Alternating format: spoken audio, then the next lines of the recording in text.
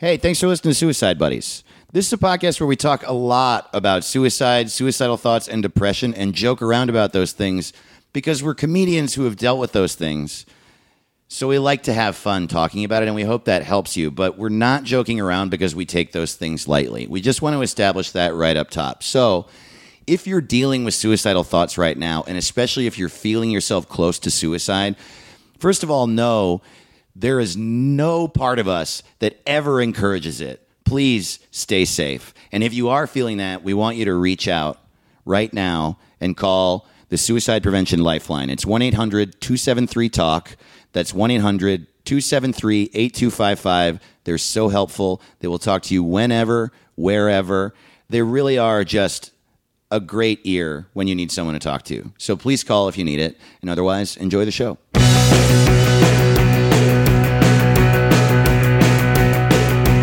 You know just what to do when I look at you, and I don't wanna go. They call me on the phone and won't leave me alone when I don't wanna go. Doesn't matter what they say. Guys, Roseanne's off her show and she's on ours now. Oh, hell yeah. This isn't Dave. This is Roseanne. Roseanne, everyone. I appreciate your on-the-line humor. Oh, man, yeah. Pushing boundaries, pushing people away. Well, that's what I think is funny, to alienate people. You know what I mean?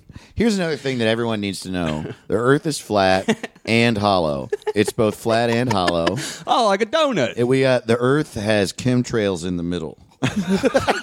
Oh, like a raspberry donut. Yeah, like a raspberry donut. Exactly. Oh, thank God, that everything's like a donut. I love to eat because I'm Roseanne. Oh, yeah. I forgot that used to be the big joke about her for years before she was racist. People just made fun of her for her weight. Openly to her face. Exactly. It was like not cool. You know who didn't do that to her? Trump. And that's why she likes him. They've been friends since the 80s, and he just never has treated her as shitty as he treats all other women. Wait, is that true? Yeah. Whoa. Yeah, it's weird. That is weird. Because he's garbage.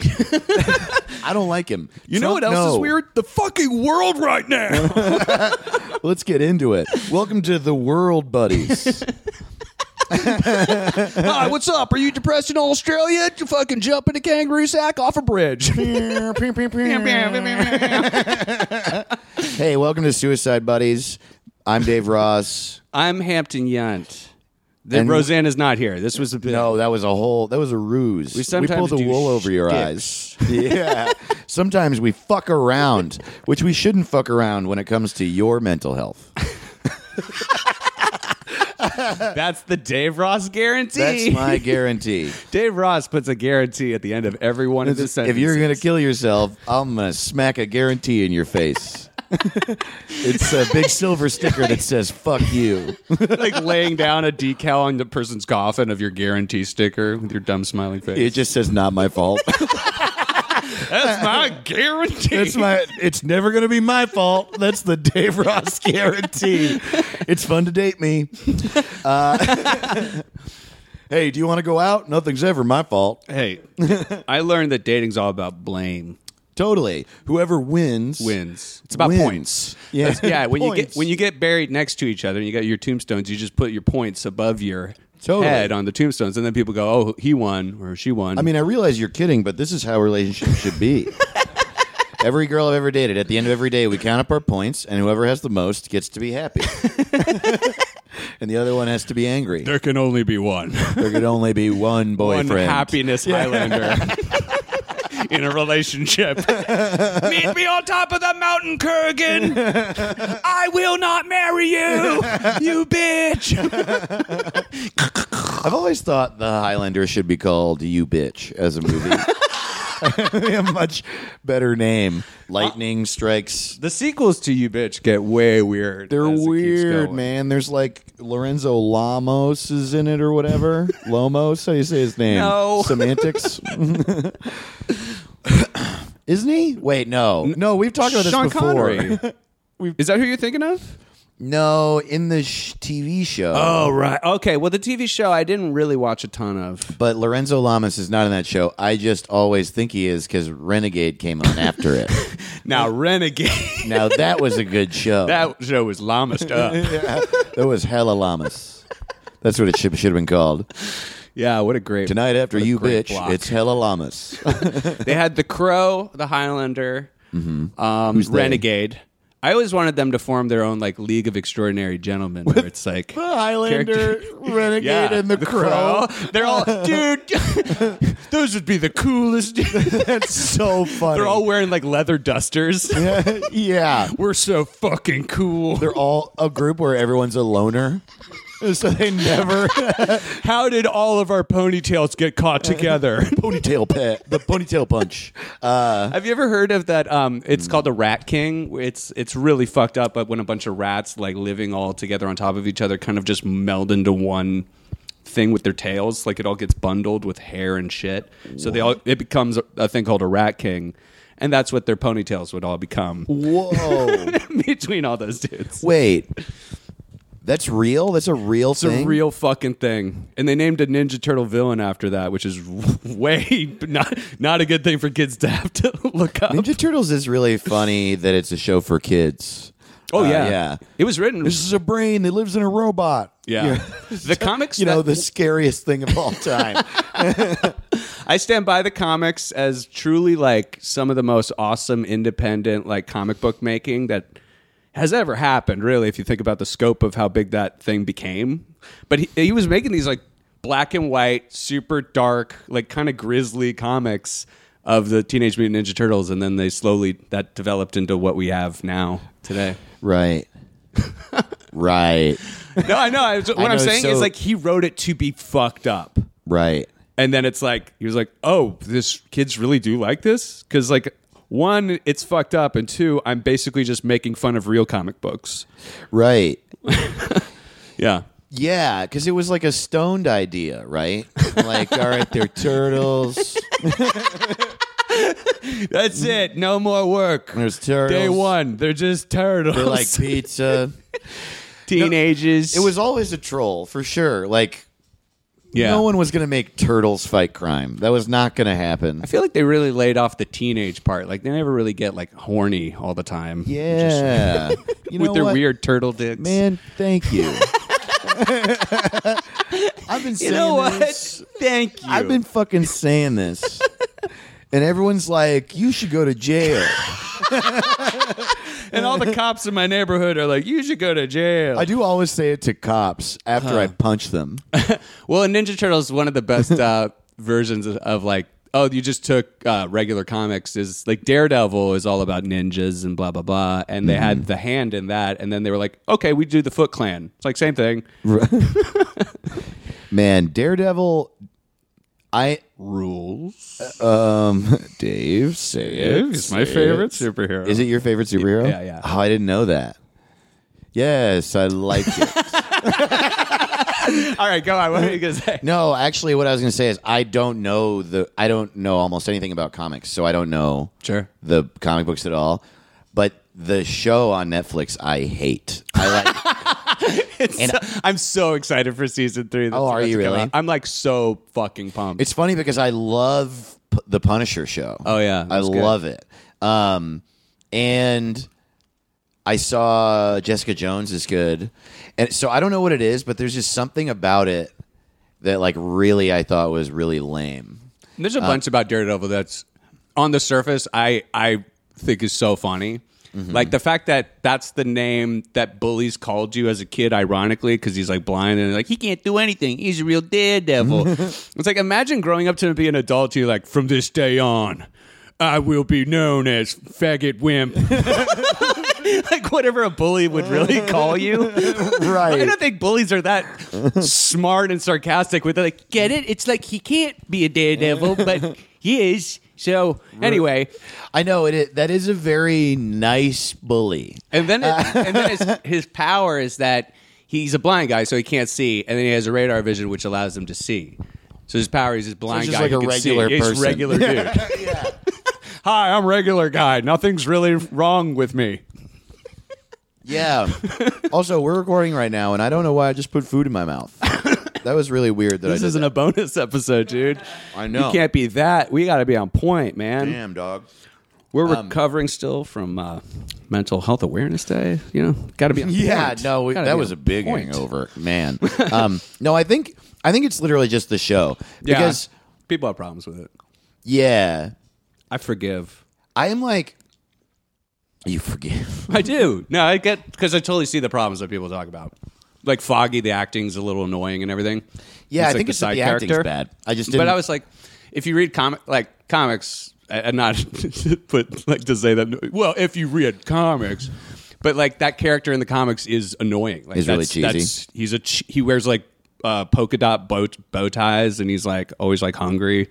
You know what? Actually, I think like Yeah, that it's not that bugs me. It's that we're now in an era where, like, it used to be that people making comic book movies and shows gritty was different. And so I was really excited because I wanted everything to be gritty, but now I've seen everything gritty. So now when something a good point. seems to be needlessly gritty, like Jessica Jones, it makes sense that it's so gritty because she's such a fucked up person.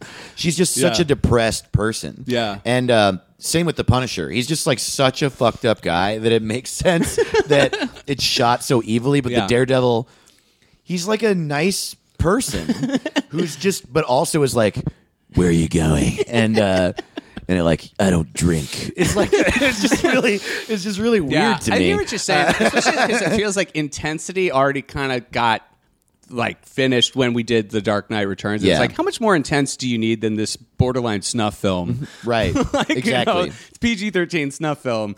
And the funny thing is actually like comics for a while, like Daredevil, who have been following for a while, he got written by a crime comic book writer for a while, Ed Brubaker. Mm-hmm. And he really shaped this whole run of like, here's what happens when a superhero tries to correct things and then it fucks up, and then he's like, I have to take over the mafia. Like, I have to become the criminal organization. And he shuts down other operations and stuff like that. And then a couple years after that, they were like, okay, Daredevil needs to be fun again. And it literally became like way more cartoony. Really? And they brought it back to form. And I think like what's happening with TV and movies sometimes replicates what we've already seen in comics.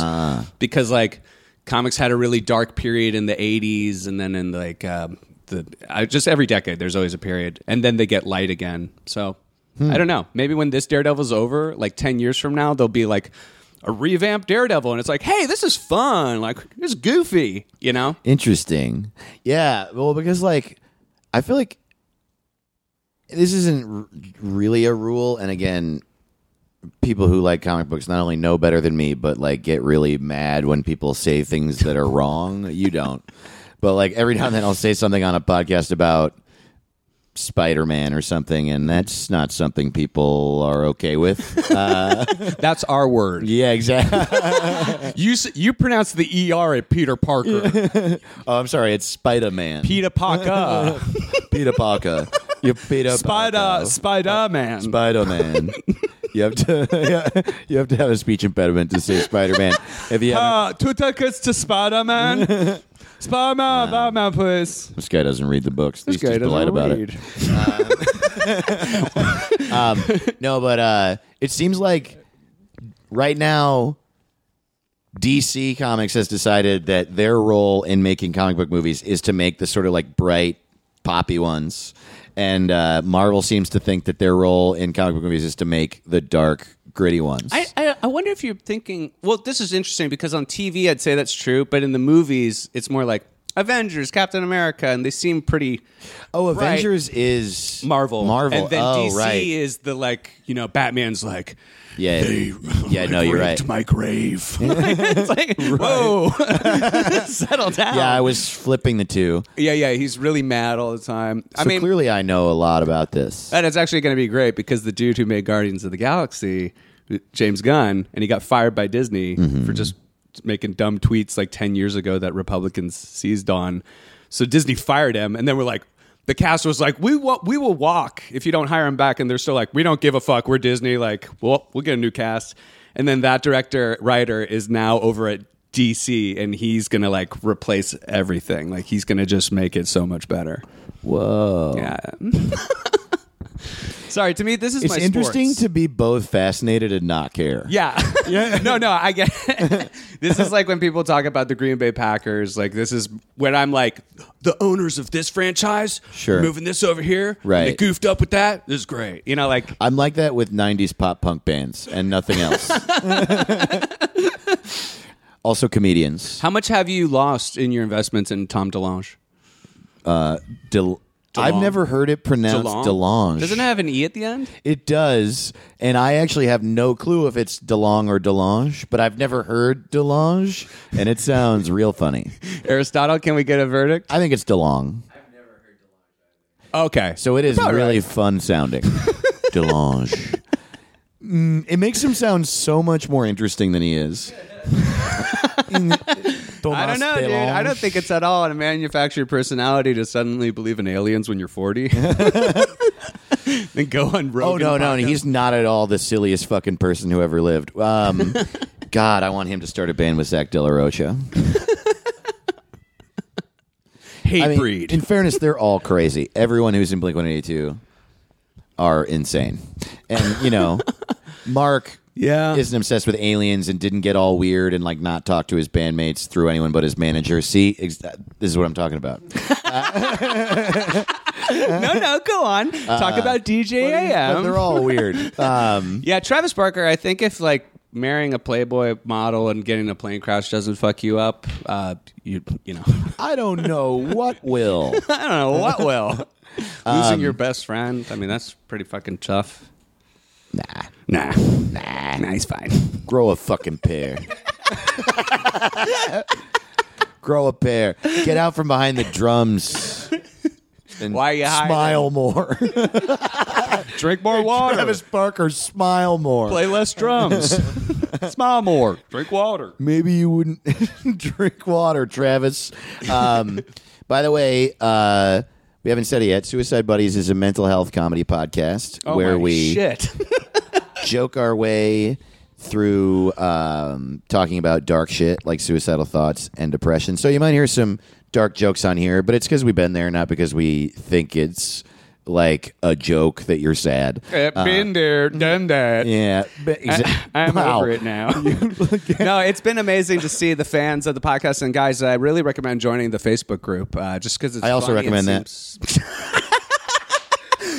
Points, dude. The points are getting gotta tallied win, over dude. your gravestone right now.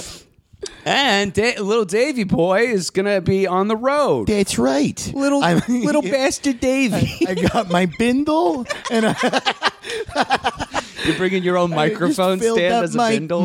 My bindle with my jokes and my microphone and my saltpeter, and I'm just gonna hitchhike out to Florida. No, Dave. Yeah. So, what places are you hitting? I'm going everywhere, man. Florida and North Carolina.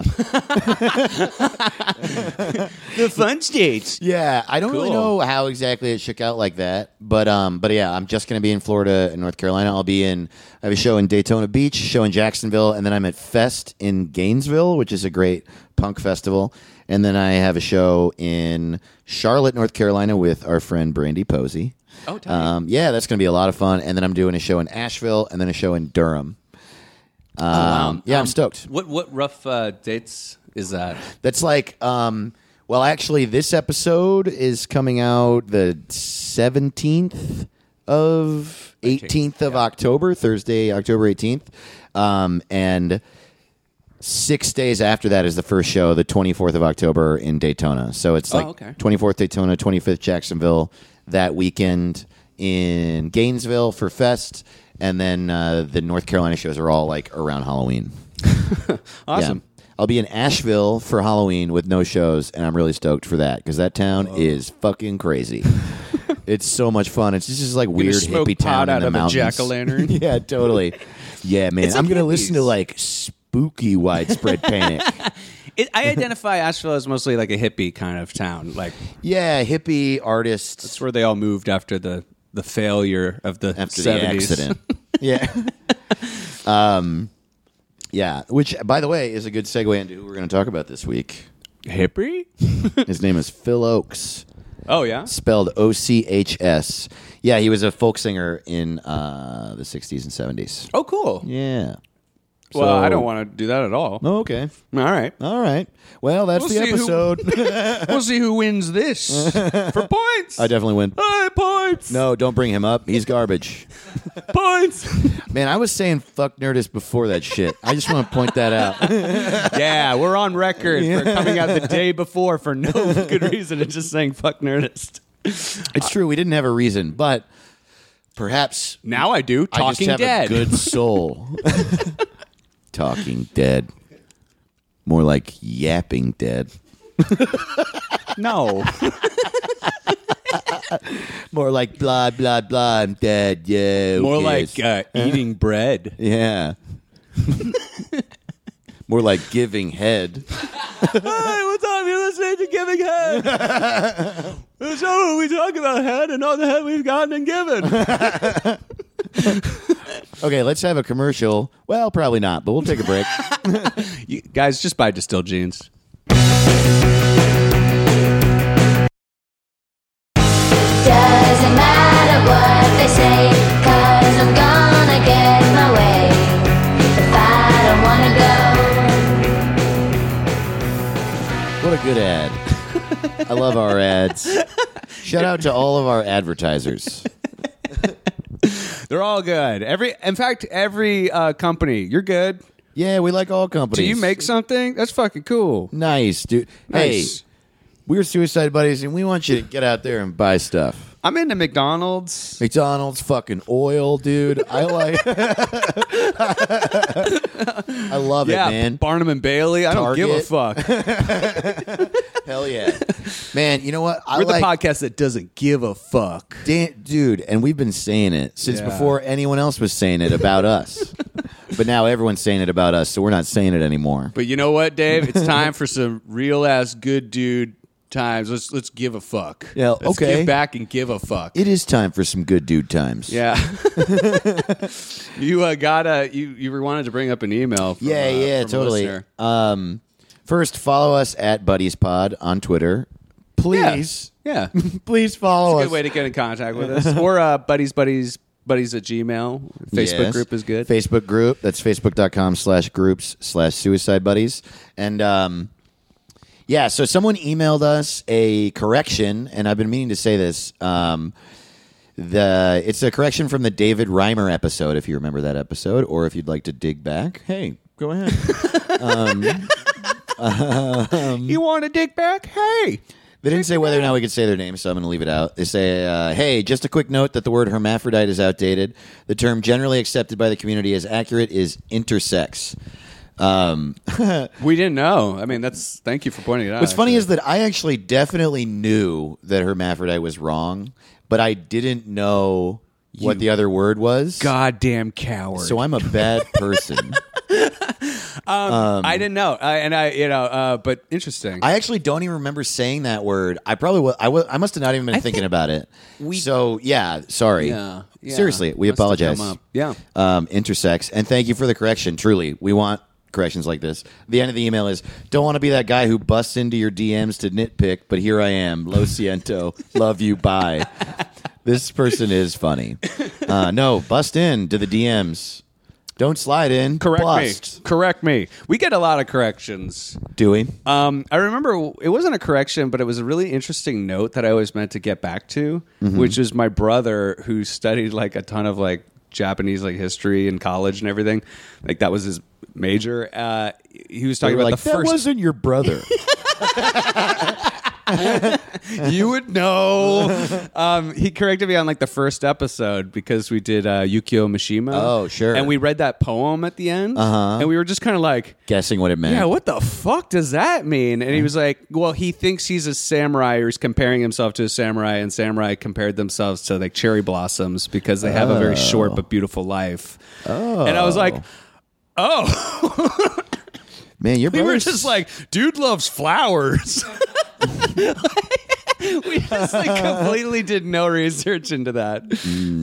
I think the poem is about how your brother is a nerd. All my brothers would agree. Wow, that's cool. That's cool. That's good to know. Yeah, I like stuff like that. I mean, that's why we do it, and I like to also get new information. All right. The subject of this episode is Hampton's brother. Yeah. You piece of shit. Yeah, I'm sorry, Hampton. That would be. This is how you're gotcha finding journalism. out. Yeah. I talked to your family. No, don't tell. I'll tell him. I'll tell him on the show. No, It'll be so great. I feel so bad in the sense that Talk about Hampton's mind blowers. my brother is not dead. He's they're all alive. Oh yeah. Yeah, but You feel bad in the sense of joking around about your family's death. It's kind of okay, but then I started to go, I know some people who listen to the podcast of like lost family members. I'm like, just so you know, we are joking around. My brother is totally fine. Like, Oh no, yeah. yeah. Yeah, are you kidding me? Like immediately when I made that joke, I was like, this is wrong. But then you laughed, so I kept going. Is literally what happened. Well, that's who I am on the inside. I don't have blood. I pump a crude oil. Crude oil. A crude oil through my body. No, it's good that you did that. Yeah. Also, like, yeah, I mean, even if you're joking around about it, after like 10 seconds, like, Yeah. hey, maybe let's not joke around about my brother dying. I understand. Okay, we're talking about Phil Ochs. He was honestly huge in folk music in the 60s and 70s. It's funny though, when people talk about him, there are two things that most articles about him centered around. One was the FBI, because the FBI did like have a file on him, like a huge Awesome. file, like a 490-page file or something like crazy. Yeah. Okay. And He's the like other a Jen one- Seberg type, getting Right. investigated by the government. Totally. Actually, he and all his friends were, and Bob Dylan was too. That's fucking awesome. So he was friends with Bob Dylan, but also sort of like rivals with Bob Dylan. Yeah. And their whole crew, like all those folk musicians in Greenwich Village in 1962 up through the late 60s, they were all the FBI had files on all of them. But Phil Ochs, that's so funny. yeah, but Phil Ochs they was were all one like- of the most outspoken of them. Oh, really? Just Yeah. politically? Yes. That's so interesting. I mean, God, it's so funny that the government would think that the Greenwich Village, like, hipsters playing guitar are like, we got to watch these. Totally. guys. It's really interesting. And it's like, aren't you invading Laos right now? Yeah, totally. Like, what is the government doing at this point? Like, it's way more suspect. I think it's because, I mean, when did the Vietnam War start? Actually, I can't really fully say 1965. Oh, okay. Well, there's definitely like government involvement, and I mean, 55. it goes on and on because the Right. government just started getting involved with like little things for so long. But I think when does it end? Because then that's It ended in 75. 75. That I know. Okay, so all the 5 years leading up to there is when it's the most bloody and Right. graphic and awful. Right. Right. Okay. So there was a civil war in Vietnam, and we kept toying with sending troops there. We kept sending a little bit of troops and then more troops and We were more troops. fun. Yeah. And we would Teasing never them. actually designate it as a war. Right. It's a little tease. Yeah. Like, Little war no, tease. we're just dipping our toes We're just in. dipping our toes in. No, no maybe big we deal. want to slaughter you. I don't know. No. Maybe, it depends. Do you want I to be a mean, bitch we'll and just- love communism? Start with a couple assassinations. Yeah. And then, no, it'll never be full-blown conflict. This really is foreign policy. Assassinate. God. I just want to assassinate you. Yeah. I'm going to hire a man. You can't spell assassinate with two asses. Not two asses. There it is. Yeah. Ass, and you can call me Nate.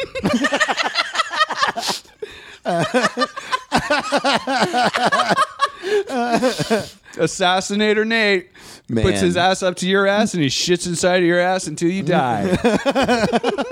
What a cool spy. It's going to be my new stage name, Ass Nate. And then I'm going to have a butt on the front, too. Butt on the front, butt on the back. That's why Nate smokes crack. So he's I'm gonna guess he's Phil Ochs is anti-Vietnam. Yeah. Yes. Just gonna Definitely. guess. Yeah. Definitely Probably not anti-Vietnam. pro. Okay. So a real quick early history of him. He was born December 19th, 1940, in El Paso, Texas, and his family moved a lot because his dad was he was a doctor, and he went to World War II, near the end of World War II, and treated people at the Battle of the Bulge. And the things that he saw in World War II gave him like horrific PTSD. Was and it guys' depression? bulges? What's that? Was it guys' bulges no. at the Battle of the Bulge? No. Guys just battled their bulges. He was like, oh, yeah. I've seen too much. I've seen so much bulge. I've seen inches and inches of horror. Oh my god, yeah. So Damn, that sucks. his dad went to the Battle of the Bulge, and he just saw so much cock that he got sad. So his dad was fucked up, and that's Yeah, and they kept- definitely a awful. He couldn't environment. get practices off the ground, like no. clinical practices off the ground, Whoa. because he was depressed and just like couldn't get his shit together to run a good practice. Whoa. And then he Practice makes perfect. eventually died of an embolism. Whoa. His mother didn't die till the 90s, which was after Phil Oakes died. But so he had like a weird childhood, and then he moved around a lot. He had a depressed dad. In 1958, he went to Ohio State and dropped out almost immediately for bad grades. Went to Florida, and then he was homeless in Florida for 2 weeks, and was actually arrested for sleeping on a park bench one night. Whoa. And he says for some reason during that 2 weeks where he was sleeping in the park, he basically it came to him that he wanted to write. He wanted to be a journalist. And so he went back to Ohio State. Yeah, which I don't understand how that happened.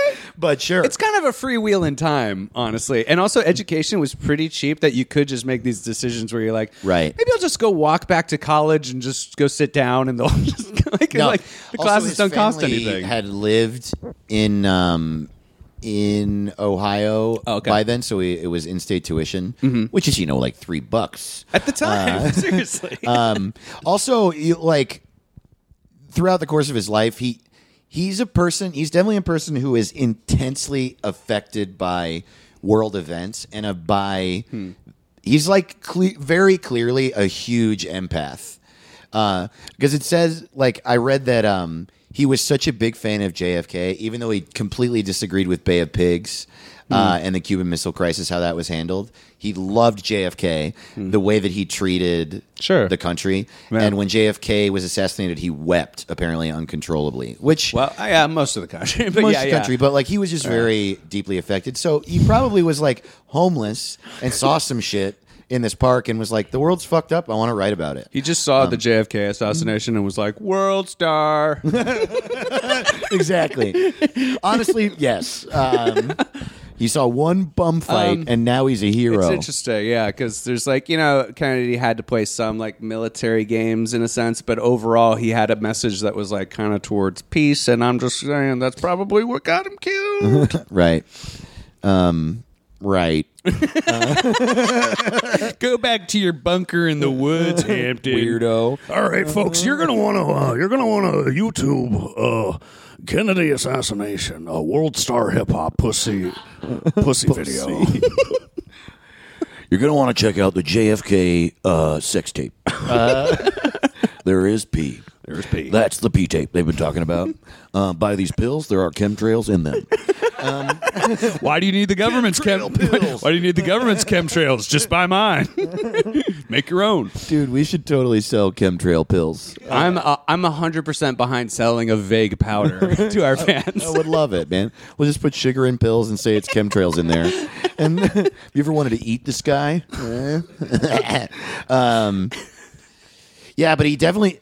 I don't mean to harp on it, but he just definitely seems like someone who would see an atrocity, and then that forms how he leads his life. And so he went back to Ohio State, studied journalism. At Ohio State, he meets Jim Glover, who was the first folk singer he ever met. They're in college together. So Jim Glover is at school, Oh, okay. but he's already writing folk songs. Oh, he cool. teaches Phil Oakes to play guitar. and Whoa. gets him into Woody Guthrie and Pete Seeger and stuff. I'm amazed anyone can learn like. Anything ever? Yeah, me too. Well, like I tried to pick up guitar from college. Like that's when I really started, and I suck. Like, Right. And I'm just amazed when somebody can learn a musical instrument like at college age, right like, away. Yeah. Yeah. Oh, dude, especially when it's right away. That makes me fucking upset. Yeah. It's so I frustrating. wish I could have that talent. So he and Jim Glover, they form a group called the Singing Socialists. Oh, why were they on the government radar? Yeah. Well, yes. Well, we're blowing up the White House today. They're doing it in an American way. The Singing Socialists changed their name to something I'm forgetting pretty quickly. Wrote a couple songs, but then Slipknot. played one show live, and then broke up because Jim Glover dropped out of school and just moved to New York to be a professional folk singer. Okay. So And- it kind of is also like laying out a path, though. Of like, Right, exactly. And Phil Oakes wanted to finish college, though. But then he didn't finish college. He just got like really pissed off at the government, basically, and was like, "Fuck this!" All right. and left. Now it's the Shitting Socialists. New band. And so in 1961, he leaves college, moves to Cleveland because his parents. Well, he didn't move to Cleveland. His parents moved to Cleveland from Okay. Columbus. Okay. And so he ended up spending a lot of time in Cleveland in 61. And in the summer of 61, there's this local folk club there, basically, and he was kind of their like resident opener, and he opened for everybody. He opened for the Smothers Brothers. Oh, at this cool. place. And he met Bob Gibson there, who ended up being like a major influence Cool. of So he his. starts getting kind of tapped into this world a little Totally. bit more firmly. And honestly, at that time, I think Cleveland was probably like a city on the boom. Totally. You know? Yeah, right. Factory town. jobs, totally building Yeah. up the Midwest. Post-war. So then in 62, he moves to New York City and is basically immediately ingratiated into the Greenwich Village folk scene. Cool. Yeah.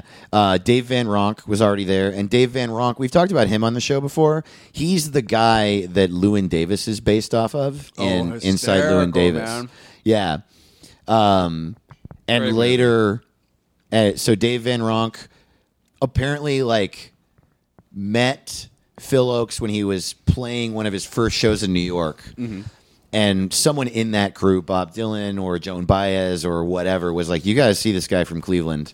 And they were all like, "Yep, he's in." And then they were just like, he was one of the guys. Nice. Yeah. He's from the far-off land of Cleveland. Totally. No one's ever heard of them. So he gets like big in folk music pretty quickly, and he like so this entire time he has only been writing protest songs, but he refers to them as topical songs. Mm-hmm.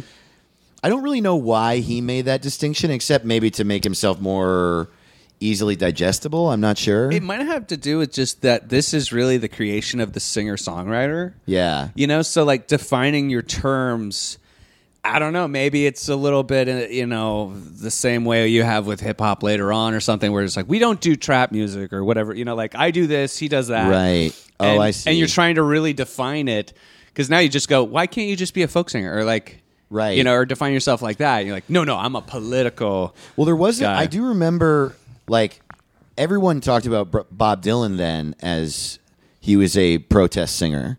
Joan Baez sung protest songs. Yeah. But for some How Many reason, Roads he was the wanted to first song. separate himself from them, and he was like, "I write topical songs." That's so funny. It's interesting. Yeah. So it's like what happened, like roughly around that time, like he wants to talk about. I think here's actually so yes, weird. exactly. Yeah. My guess is that it's because of that. Because if you listen to Oh, interesting. what Phil Oakes and Bob Dylan have in common is that they both wrote really stripped down poetic songs about war and pain and suffering in the world, and were trying to help. But the difference between Phil Oakes and Bob Dylan is that Bob Dylan would literally be like, would say things just like, the clouds are crying. You know what I mean? Like, Yeah, it was more about like the metaphysical nature Yeah. of time and war and And then getting he older burnt and the accepting. paper, and the paper said to me, "I am so alone, sir. I'm filled with pee." And they're like, "Yeah, it's about Vietnam." And Phil Oakes' songs would literally be like, "I went to Cuba and I met people there, and they were sad, and I want to help them." There's a cat on my street and there's a tag on the back of my shirt Yeah, totally. to annoy me. I do not like guns, and I do not like Nixon. You're looking at me right now. That's really funny, man. Also, it's so funny that it's like that music. It's some of it's good, but largely a lot of it is kind of hokey. It is hokey, and yes. it's like I think they're really creating for the first time this sort of thing of like, what is okay? So like, what's my message through my lyrics that. Like what separates me? Like you never Yeah. had to think about that before. It's just like you did standards, and even at the beginning of folk, they were still doing standards because when it was "How Many Roads," Mr. Yeah, Man? yeah. Like everybody covered that song. Well, at this point too, like if you go back and listen to recordings of Dave Van Ronk or Tim Hardin or some of those other guys in the Greenwich Village folk scene, they all have the same songs on their albums. Yeah. Like the songs that are in Inside Llewyn Davis, like "Hang Me, Oh Hang Me," that's a traditional folk song. Yeah. Green Green Rocky Road, a bunch of them recorded different versions of that song. But Tim Hardin and Dave Van Ronk weren't really protest singers. I love this kind of music, and I really like. That's the thing I wish I could do is just go back and sit in a smoky bar and watch some of these shows. Because like what's interesting is during that time, Louder! You're just heckling. the biggest people in that scene were the protest singers. They were like tied together by the late 60s. And we don't know who Tim Hardin and Dave Van Ronk are, and it's probably because of that. All right, coming up next on the stage, you cool cats. Everyone having a cool cat night here. Got a cool cat coming up. Goes by the name of Zach De La Roche. Oh no! Hey, what's up, guys? Hey, okay, so we're gonna just jam out here for a second here now. Bow wow wow wow wow wow wow wow wow wow wow wow wow. Come with it now.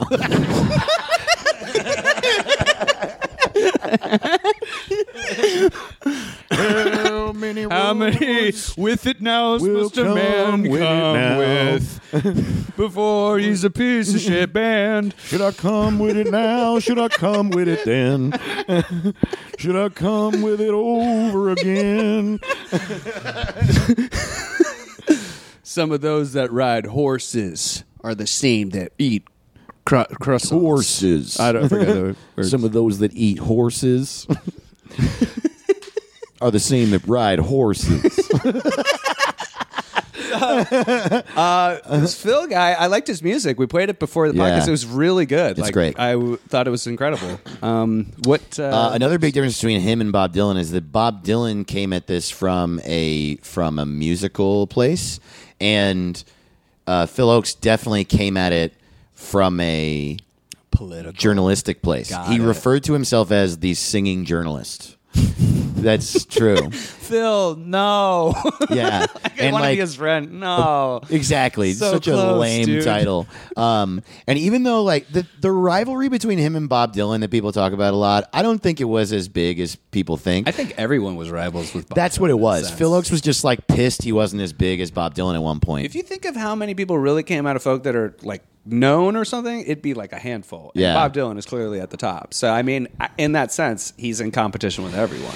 Yeah, but it's funny if you like look at Phil Oakes' life in comparison to every other folk singer except for Bob Dylan and Joan Baez, he won for sure. He was huge. Really? He was huge. Awesome. People loved him. He and Bob Dylan were definitely friends. There are quotes from Bob Dylan where Bob Dylan says, "I'm not as smart as Phil Oakes. I would kill to be as smart as Phil Oakes." Aw, that's nice. But then later they got in a fight at some point in Bob Dylan's limo, and apparently Bob Dylan opened the door, kicked him out of the limo, and was like, "You're just a fucking journalist." And he's speeding off. He's like, a singing journalist, asshole. A singing journalist, asshole. God damn. So what was happening with So him? yeah, in 1962 he becomes a part of this crew. He's known already, and all his songs are protest songs. 1963, he's big enough to be in the Newport Folk Festival. And if you know anything about that festival, Yeah. that festival was so huge, like tens of thousands of people went. But they were also so obsessed with folk that like there is a I think it was the 1965 Newport Folk Festival that there is a Scorsese movie documentary about, where that was the festival where Bob Dylan decided to go electric. Sure, And the publicly, crowd yeah. just fucking booed the shit out of him, and Yeah, he yeah. kept playing. So they were like, They can go fuck themselves. agree. Isn't that so funny? yeah, 'Cause and now you're Phil like, Oakes something different. wasn't changing his music from folk at that point, but he like told people that was awesome that Bob did that. And then it kind I mean, like, you know, he proved them all fucking wrong because he was like, well, now because we have this electrical arrangement, now we can write that song. It's like a Rolling Stone or whatever. Yeah.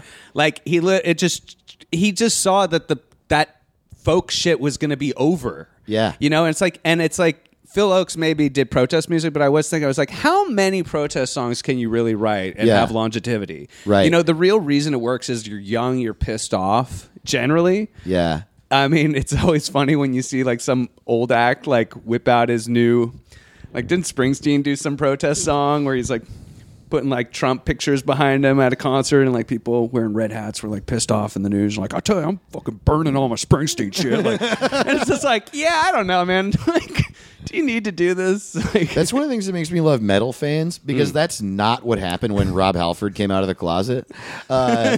Rob Halford came out, like, to metal's credit. Rob Halford, the lead singer of Judas Priest, came out as gay, and all his fans were like, I don't give a fuck, man, that guy rocks. yeah, they're like, yeah, clearly I've been picked on my whole life. Like, I don't give a fuck. Yeah. Does it sound good? Yeah. So also in 1963, he gets big enough to do Newport Folk Festival. He also does it in 64, but 63 was the year when the FBI started keeping a file on him. Tight. Yeah. Tight. They started like him and all his counterparts too, all his friends, but him in a big way, because he started to notice, apparently, because they started keeping a file, but then after a few years, or maybe a year or two, he would notice there being like weird individual people in the crowd at his shows, and he was just like, like wearing sunglasses with like the wire in their ear. yeah, totally. Encore. Talk more about your theories between songs. Whippy. Where do you live? Where do you live? He doesn't even know where he lives.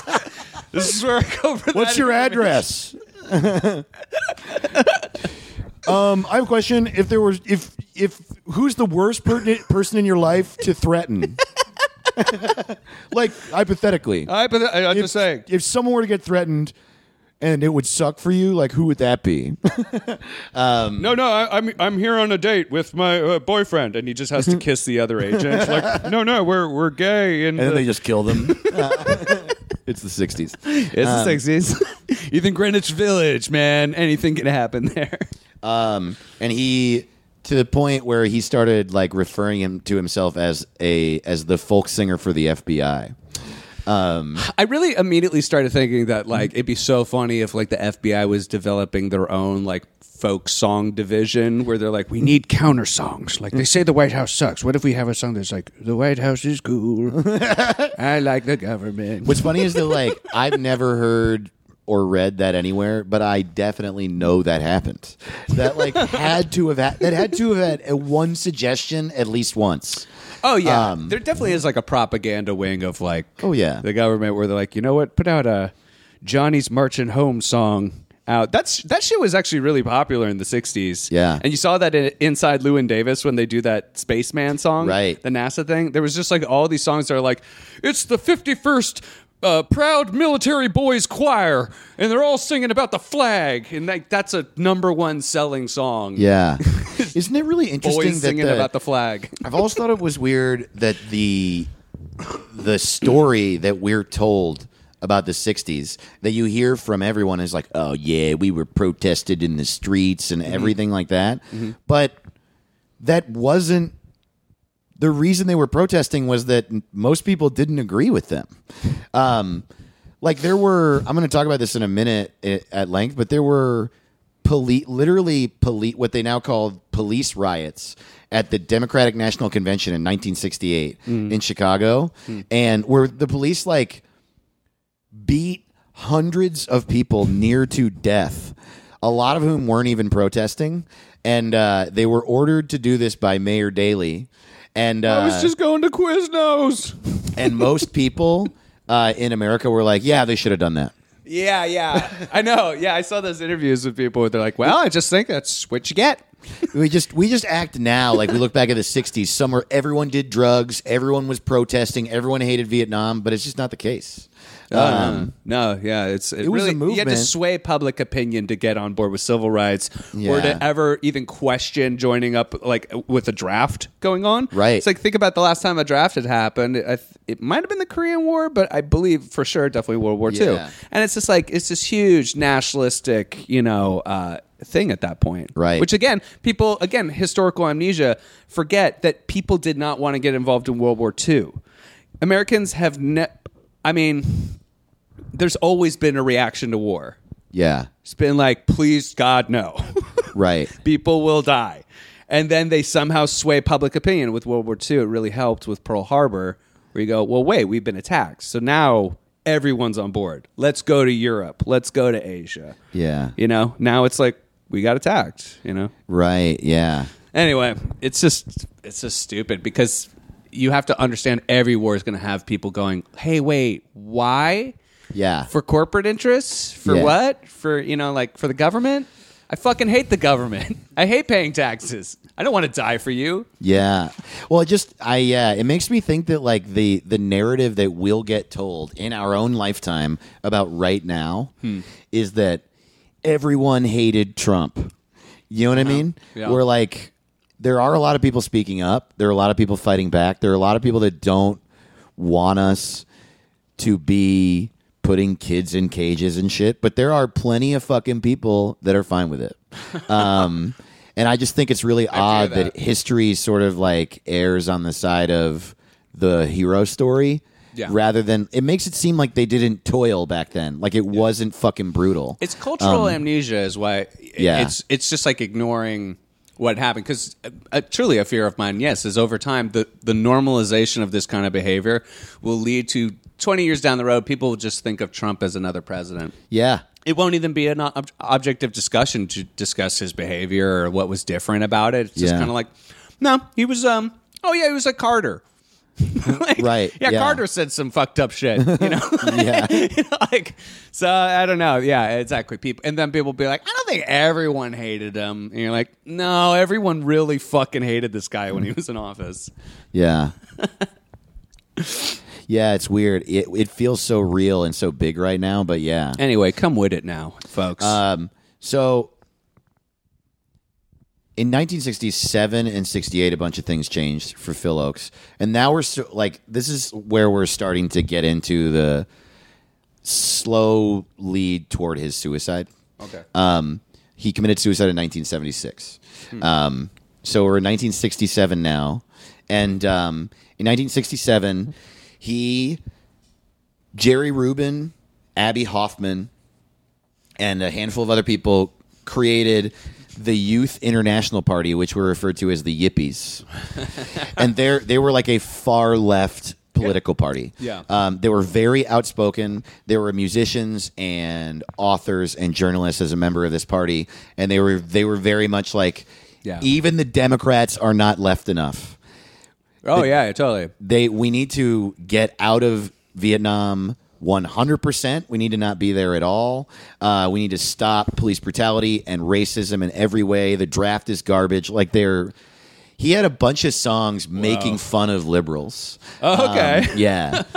Yeah, I mean, it swings. And it's funny because terrorism, what we thought of it at the time in America, that was terrorism, was student political active groups. Yeah. Like bombing buildings, calling in bomb threats, and like doing fucked up subversive behavior. Yeah. And then they kind of put a stomp to that, plus it kind of petered out, and then we got involved with suddenly like Middle East terrorism in the 80s, where it's like pretty like impressive groups with military training that have been given to them usually by the US government. Yeah. Start hijacking airplanes and doing like these complex military operations. Yeah. Then they get shut down, and then it swings back again to homeland terrorism in the 90s, where it was all like the Ted Kaczynskis and like Oklahoma City bombing, and just like it's like white nationalism started evolving in the 90s, and that became the thing. Whereas the homegrown terrorism in the 70s was all like hippies. Just like, we gotta build a perfect society. Right. And then in the 90s, it's like, I want my God and my gun. Fuck you. I'm gonna burn this building down with my kids in it. Like shit like that. I will say about the Yippies is that they seem pretty nonviolent. I think that was a big part of, I mean, they were friends with the Black Panthers and stuff. They like literally, so in 1968 is when, like I said, Yippies formed in 1967. 1968 is where like a great deal of things changed for Phil Oakes, because that MLK was assassinated that year. RFK was assassinated that year. Whoa. But then also the Democratic National Convention in Chicago in 68, where that police riot happened. And the reason that police riot happened was there were so many groups that protested the Democratic National Convention because they just thought that even the Democratic Party wasn't being fair to them. Mm-hmm. But but Phil Oakes was particularly weird because he was taking both routes. Like, he was very vocal in that he thought liberals weren't liberal enough, but he also thought that they had to work with the Democratic Party to get a candidate nominated that could beat Nixon. Interesting. I mean, honestly, sounds more centrist than, I don't know. Totally. It seems like he was like trying. He was trying really hard. Yeah. So he went there. So he goes to Chicago to both show support for this centrist Democrat candidate that he thinks can win, and also perform and protest at the Yippies counter festival that they threw called the Festival of Life, I believe it was called. Taste of Chaos tour. But also there are all these other like communist and socialist groups, and the Black Panthers were there protesting the convention. There were like tens and thousands of people outside of the convention protesting. Most of them tried to get permits to protest outside of the convention, but Mayor Daley was such an asshole that he was like, no, I'm not going to give them permits, because he just wanted an excuse to arrest them if they protested at all. So fucking weird. Yeah, what a fucking dick. What a dick, Mayor Daley from 40 years ago. I'm really calling that guy out. It's just so funny that the oppressed people of that time were like white kids who were like, I want to smoke pot and I don't want to hold a gun. I mean, and black people, for sure.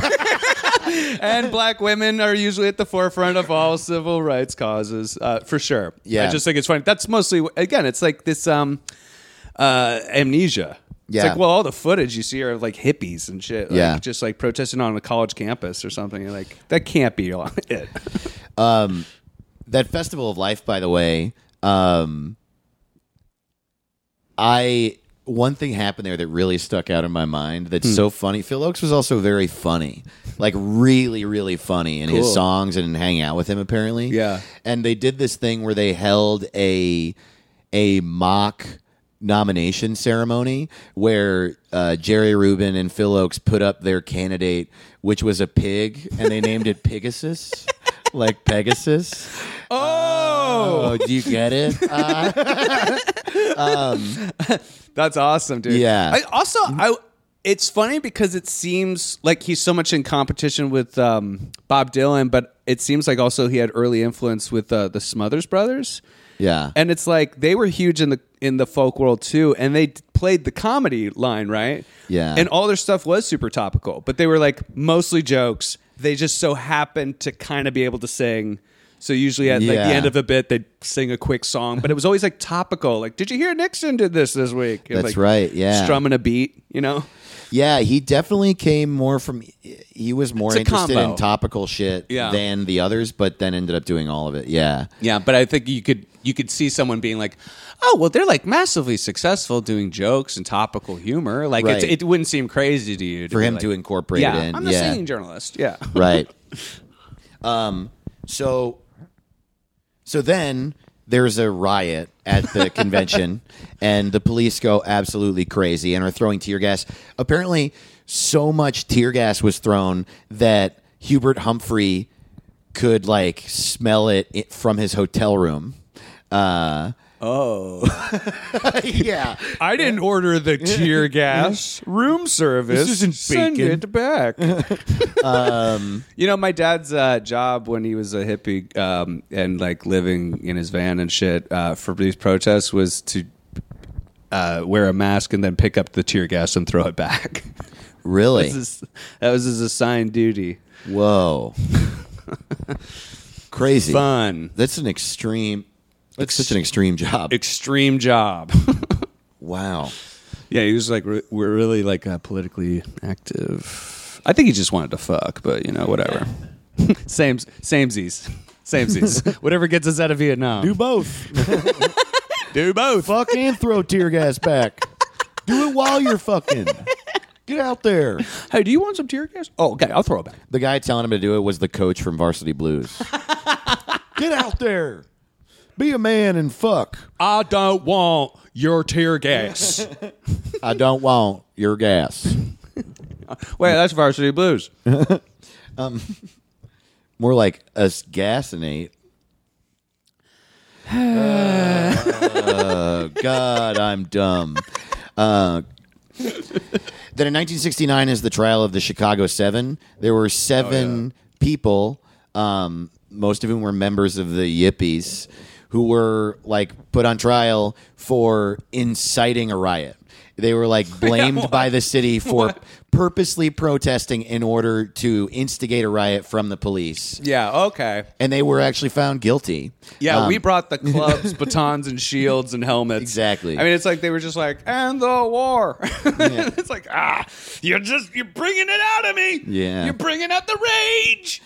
And Phil Oakes testified at this trial, but they ended up going to jail anyway. Some of them for a couple months, some of them for 4 years. Yeah, the Chicago Seven was a huge deal. Yeah, they even sent all the Chicago Seven's lawyers to jail for contempt of court. Fuck that shit. Isn't that crazy? Yeah. I'm trying to remember who that. Like, there was a very famous lawyer attached with them for that case. So I realize, that's a lot of history, but that's about the time when Phil Oakes started to lose his mind. You would get pretty like upset at the way of the world at that point if you were that politically motivated. Yeah. Wow, they just arrested my friends for saying they don't want a war. Not to mention the hundreds of people that went to the hospital. Beat the fuck out of. Yeah, you would just be like, you just watched distressed. the city and the country that are supposed to take care of you just hurt everyone, and then blame your friends, and then watch the general public be like, yeah, they should have done that. Absolutely.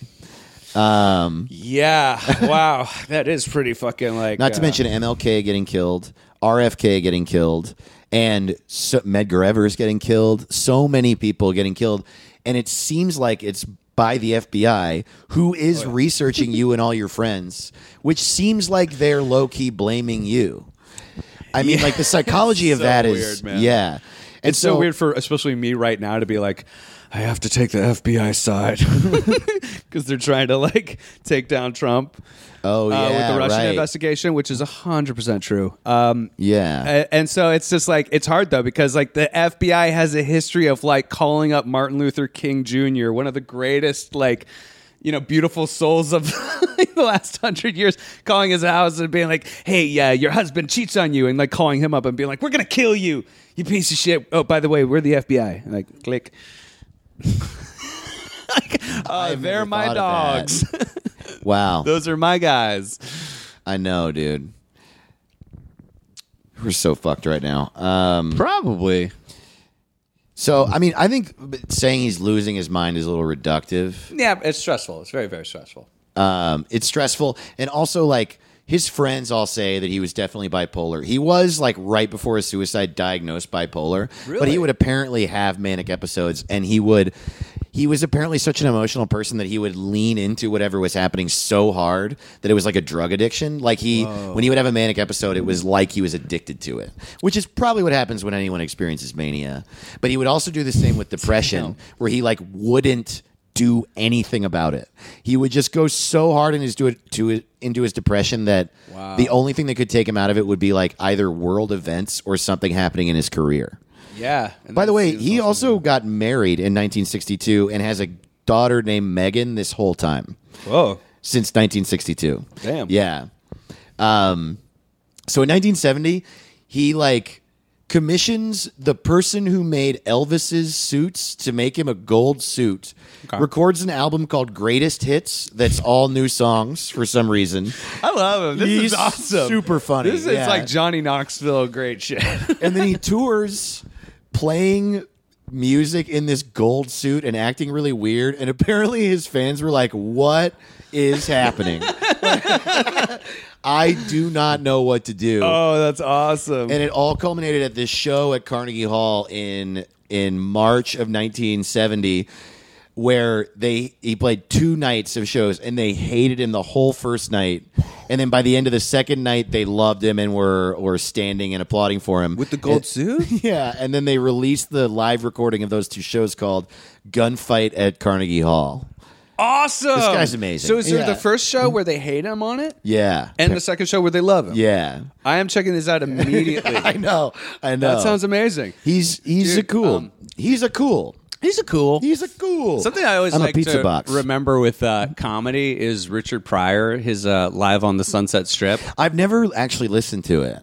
Whoa. It's really good, I'd say. It's kind of dated, of course, but more of the takeaway that's crazy is that the first night he went out, he flipped a joke around and kind of like started from the end of his set. He just kind of like flipped material around, and it bombed. This special that kind of is iconic for him. Really? Like this renovated his entire career. And then the next night, he got his shit together. He paced his set differently, and it killed. And it's like the thing that everyone knows. But he's like, the first night, Richard went out, and he just bombed. Whoa. And it's like, it's really important that it's like, yeah, sometimes like as a performer, not that I actually really want to see Phil Oakes, double album like that, but like sometimes like as a performer, it's okay to just be like, that set didn't go good. Maybe let's do a different one. Yeah, right. Like, you don't always have to stand by it. Yeah, it's a fine line you got to ride, right? Because yes, you're there to entertain, and I mean, I actually said the reverse of what I meant to say. You're there to do what you want to do. We're artists or whatever. You should stick to your guns, but also you're there to entertain. Yeah, and I think you got to that's- find a way to do both. And I guess I just really respect the decision to like put out yourself not being your best version of yourself. Totally. Just being like, check it out. He put out both at the same time, or you're saying Richard Pryor did, or you're saying Phil Oakes did? I'm saying Phil Oakes did, Yeah. but I'm thinking of how Richard Pryor just kind of nixed a whole special that got shot. He was just like, "No, let's rebook this theater tomorrow. Yeah. Let's just do it again." Right, yeah. It's amazing. And it's like, oh, that's a good idea too. Sometimes. So in 1970, after all of that, Phil Oakes decided to never record an album again. Holy shit! And his depression was getting really bad. And he was also apparently really vocally upset that he wasn't bigger. Like fat. Like fatter. Yeah, like he wanted to be fat. Yeah. And so he started eating a lot of fries. And then he hung himself with a noodle. Damn. That's funny. I mean, because at first it doesn't really strike me as that he'd be the type to get so professionally jealous, but Yeah. sometimes you're driven to that It's point. also interesting, like, dude, you're playing at fucking Carnegie Hall. Yeah. And you're not big enough. Damn, man. I mean, that's what happens when you're friends with Bob Dylan. You're just like always you've blown past everybody else, and you're just like, yeah, but my friend Bob, fuck, dude. He gets 4 shows at Carnegie Hall. I only get 2. Meet Bob. Bob's happy. Remember those commercials? The guy who's had an erection? Meet Bob. Bob's smiling. He's got an erection. This is the He wants bouncing to ball. fuck. So, yeah, his friend said he was getting really depressed. He had been taking Valium for a while to deal with anxiety. But in 1970, the Valium use got really bad. He got into so many types of pills. He started drinking all the time. He just fell into a horrific pit of depression. Sucks. And started telling his friends, like, 1, I need to get out of America. And 2, saying, I want to see the world before I die. Okay.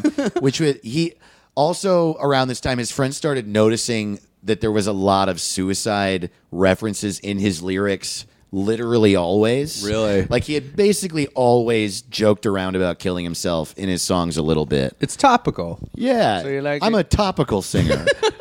I'm a singing suicider.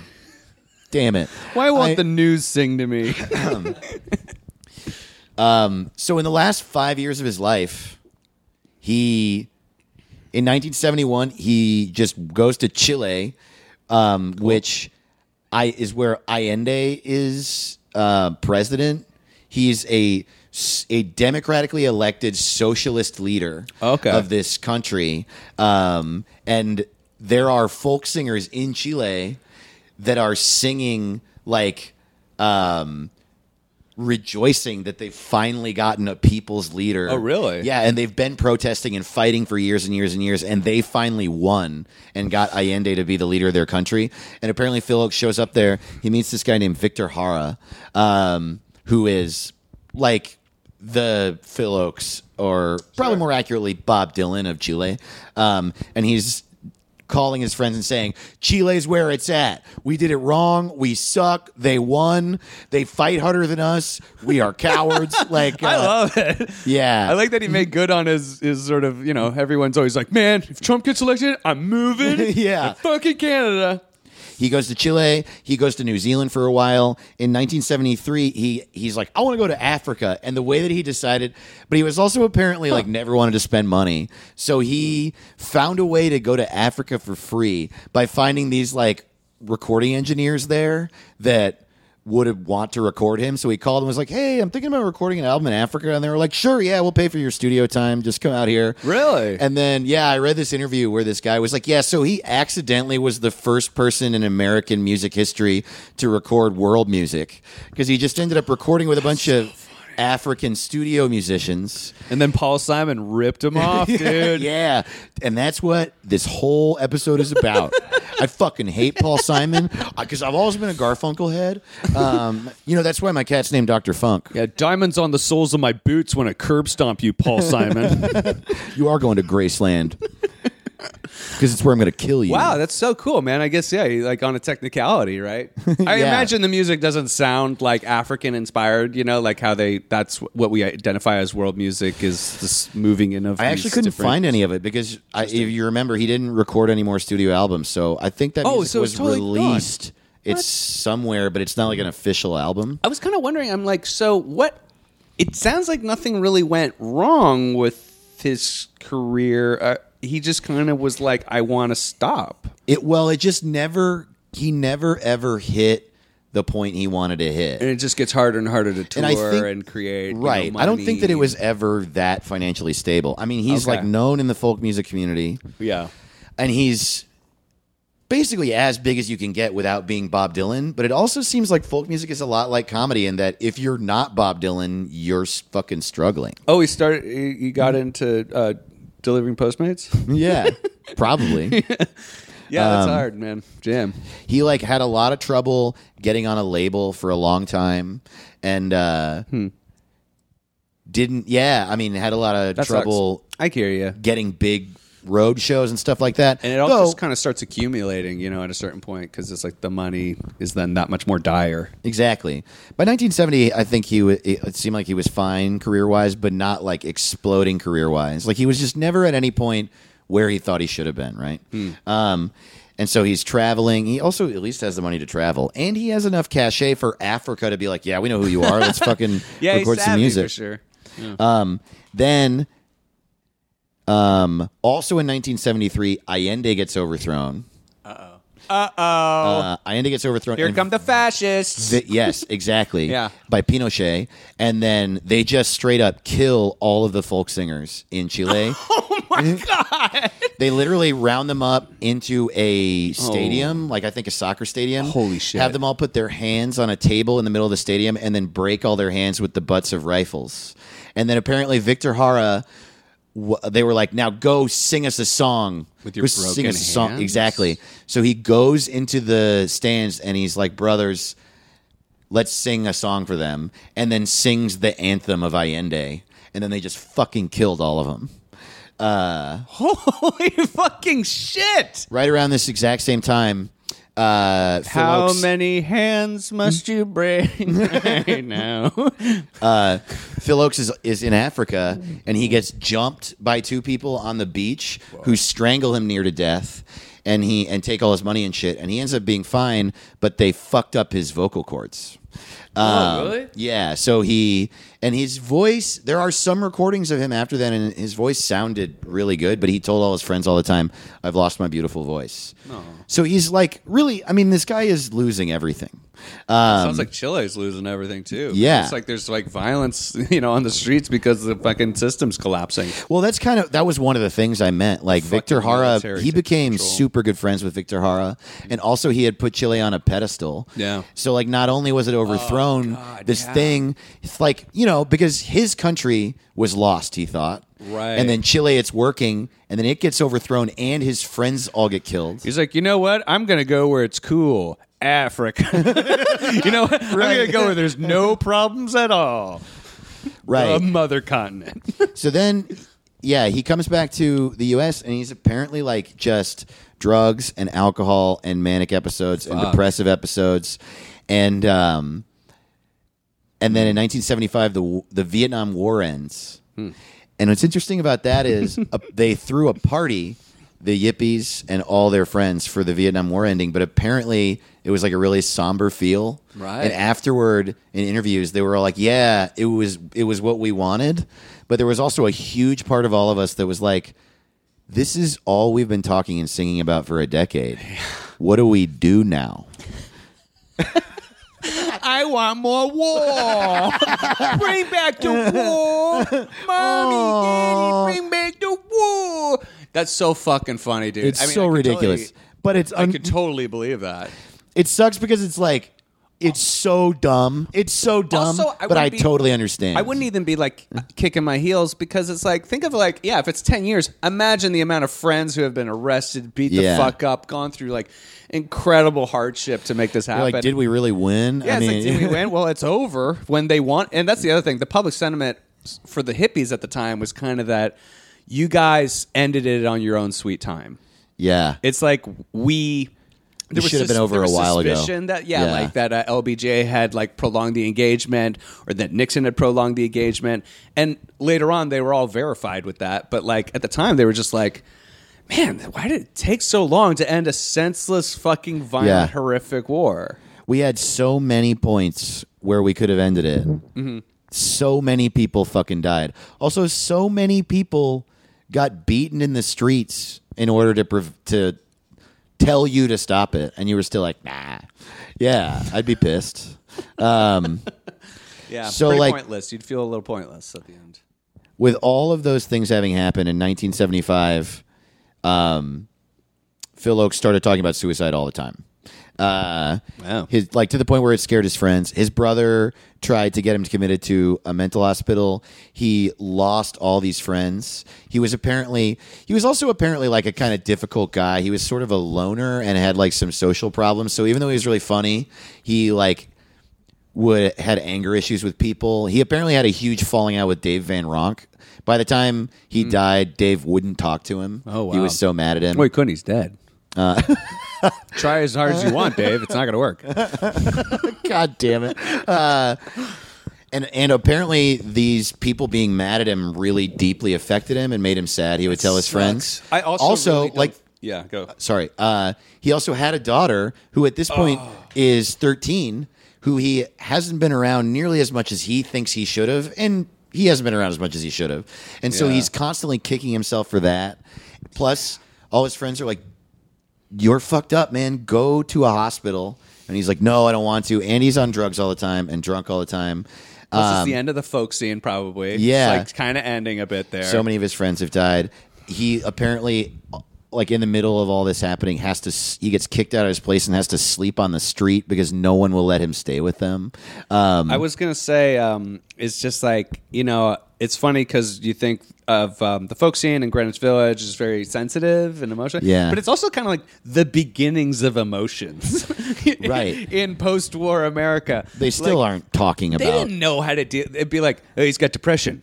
Gross. Got to get away from that. Okay, wait. We don't say gross. We say gay. That's growing. Yeah. And now we're like, you have depression? Me too. That's cool. Yeah. So he started telling people that his name was John Butler Train and that John Butler Train had killed Phil Oakes. Oh, good. Oh, goody. Garth Brooks no longer exists. I am Chris Gaines. Yeah. It's Chris like Gaines Chris is my Gaines final form. If it's exactly like that if Garth Brooks thought he was Chris Gaines. Yeah. I've become the Gaines. Chris Gaines is like Garth Brooks' crow Rock. alter ego. Yeah, alt rock guy. Alt rock. And he eventually, that happened for a little while, and then he eventually dropped the John Butler Train thing and said he was Phil Oakes again. Sounds like but he's homeless at this point. he had a lot of like manic characteristics, and he was drinking a lot. And so in 1976, he went to stay with his sister Sunny in Far Rockaway, New York. Oh, boy. And there he apparently became like really, really sheepish and kind of small, and just like wanted to like hang out with her, and would like not leave the house, would wait for her to come home, and would just like want to play games with her and talk. And some friends would come and visit. He went to see a psychiatrist who diagnosed him bipolar. He had a friend come over a week before he died, and he was like, I'm not he was like, hey, I'm gonna kill myself. I can't do this anymore. And his friend apparently joked back with him because he loved food. Apparently Phil Oakes was a huge food guy. And apparently his friend was like, hey man, you can't kill yourself, you'll miss the food. And Phil Oakes laughed, and then a week later hanged himself in his sister's house in Far Rockaway, New York. Yikes. April 9th, 1976. And I should say, that friend who said that, I watched a video interview with him. Uh-huh. A lot of what I found some of this information in the Wikipedia, obviously, and so, in some blog posts and some articles about his relationship with the FBI, but also there's a great 90-minute PBS documentary about Phil Oakes. Wow. That you should definitely watch, that I didn't even come close to touching some of the stuff they did. But is the guy who asked if he'd missed the food, was that John Panette? he was Comedian super and buffet close. enthusiast Yeah. John Panette? He was like, come on, Phil, you're starving. I'm starving over here. You're Isn't- starving? Isn't For Panette's medical care? second album called Still Starving? Yeah, he did a couple. Show Me the Buffet. Show Me the First one, and Buffet, I think Still right. starving. Still hungry. Still hungry. And then I think he did Still Starving. Still hungry after starving. all these years. Still eating After all these after beers. all these Let's beers. kill Paul Simon. And yeah, that's I the mean- story of Phil Oakes. That's heavy, dude. I mean, wow. I think we touched on a lot of like what was kind of bothering him for sure on just his daily life, but also dealing with the mental issues.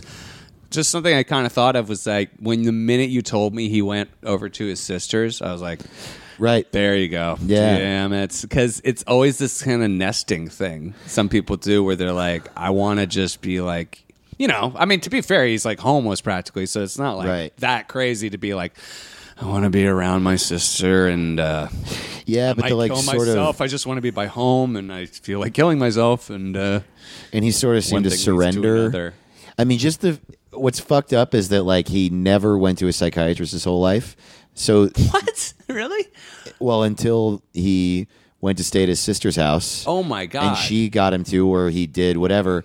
It's just interesting, like him, because of how he was, him going to a psychiatrist was a sign that he was going to kill himself because he resigned.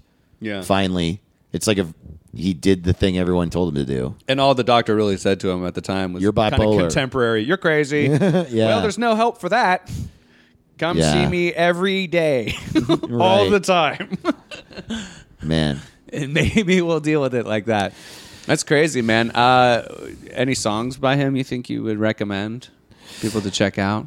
just Google him. I mean, so much of his stuff is good. I really like. There's a song He's got about. a song called "Suck My Nuts." There's a song called "Ball with the Ball" that I really like. Paul. Yeah, totally. There's a song about Mississippi that I really like. I forget what it's called, but it's like "Give It Up for Mississippi" or something. Oh, cool. And Yippee, Mississippi. yippee, yeah, yay, it's my birthday. That's my man. favorite song. I love how music just had to learn how to be good over time. I know. And it's like, yeah, probably Happy Birthday was the #1 song for a week or something. Hip hop is like that, man. Do you ever go back and listen to early hip hop? It is Sure. funny how corny it is. It's Oh, yeah. so corny. Yeah. The what they say is the first hip hop song by the Sugar Hill Gang. It's like 15 minutes long, and it's just like I'm walking down the street in my shoes and my hat. There's an even funnier song, which no, come on. I was thinking about Rapper's Delight the other day because I was like, man, he just talks about going over to his friend's house and the food sucks, and I was like, that really is a super relatable thing. Like. Well- everyone has had this experience in their life, you know, where you're like, Sure. I'm eating a bad meal and I wish I could complain. Sure. It's like, that's actually like pretty cool. It's stupid, but there's a song before Rapper's Delight that some people point to as maybe like one of the first rap songs. And it's really fucking corny as hell. Yeah. And I think it's called I'm the Judge. And it's a guy literally dressed like a judge. And he had like a one-hit wonder. And it was just like he kind of was doing, you know, like, I went down the street and I got some meat. It's like he's doing like the very basic thing. Right. And the song's like, I'm the judge. I'm a judge. And it was all about being a judge and like judging What? people. What? That's crazy. Yeah, it's like, and he's like wearing a judge outfit. It makes no fucking sense. Wow. It's probably like a good like 7 years before like Rapper's Delight. It's like, Really? It's just a weird song where you're like, okay, that's bizarre. Yeah. What the fuck? And then there's some that they also point to. There's actually like really early recordings that kind of have that same sort of structure of music, but like I don't think you would ever be like, that's rap. Oh, clearly that's rap. Right. Yeah. Sure. I even the stuff that like First by the rapper was Kanye West. by the early 90s, even like Eric B. and Rakim, like I love Eric B. and Rakim. I also love Rapper's Delight. But if you listen to it after having listened to a bunch of modern hip hop, it's really hard to not be like, wow, these guys were, what are you, teaching elementary school? What is this? Yeah. Yeah, set up punch. Yeah. Yeah, especially like Run DMC and shit like that. It's just like, I think that's why I ever like, oh, I get it. yeah. NWA was so crazy because they were just so, I mean, they were more aggressive, but they were so much more poetic. Oh, absolutely. Yeah. The form just changed over time. Yeah. Dude, this was a great episode, man. And Thanks, man. I always love talking about music. for Yeah, sure. so do I. There was, I will say this. I feel like, I tried so hard to condense that story. Uh-huh. And like that story that I just told you of Phil Oakes, that's after like removing a lot of shit. Really? I did, and I still feel like it took me way longer than I would have liked to get to the like, you know, the like Sure. mental and emotional part of it. Yeah. But it sounds like this was also during one of the most like Yeah. like insane parts of American history, and like a lot of factors are going on. And he's a truly fascinating person. So like, yeah, I mean, if you listen to this and you're interested, there's so much more about him. Listen to his music. Yeah. Yeah. And come check out Dave on the road, guys. Oh, yeah. After this drops, 6 days later, come check him out. Yeah. And but I don't know, guys, join the Patreon. We appreciate anybody who listens to the podcast. If you leave us a review or buy a shirt, any and all of it helps, and we love you and support you. Yeah, we love you so much. Thanks You're for loving and literally, supporting us. yeah, like just seeing, especially the Facebook group, especially shows how you guys are and how you guys interact, and it's just like so clear that we have the coolest, best fans. Yeah, on Earth. Yeah. Also, we have a Patreon bonus episode that comes out this week as this episode drops, the 18th of October in 2018. And the episode is about, here's what it's about. It's an episode where Hampton and I are going to read listener emails, but we just get so excited to talk to each other that we don't. So the episode is called Inside the Actor's Studio because we're stupid. But it's a David. super... What is your favorite cursed word? If you want to hear more talking from us that's not necessarily about suicide or history, you can find us bantering on the Patreon, patreon.com/Suicide Buddies. I love it. Check it out. It is a tour de force. David, your performance was simply sublime. Thank you. Yeah. That's guys, me on Inside take the care of Studio. yourselves. Same thing. All right, thanks. All right, see you. Bye. Oh my God, what a great episode. But, are you still dealing with the dark thoughts? Well, Dave and I would prefer it if you actually dealt with it. We're not medical professionals, but we would like it if you're actually dealing with these depressive, dark, swirling thoughts that you may be called the National Suicide Prevention Lifeline. They're at 1-800-273-8255. That's 1-800-273-TALK. And they're great people. They have the resources to help you deal with your current situation. And Dave and I, we're happy that you're with us. Thanks.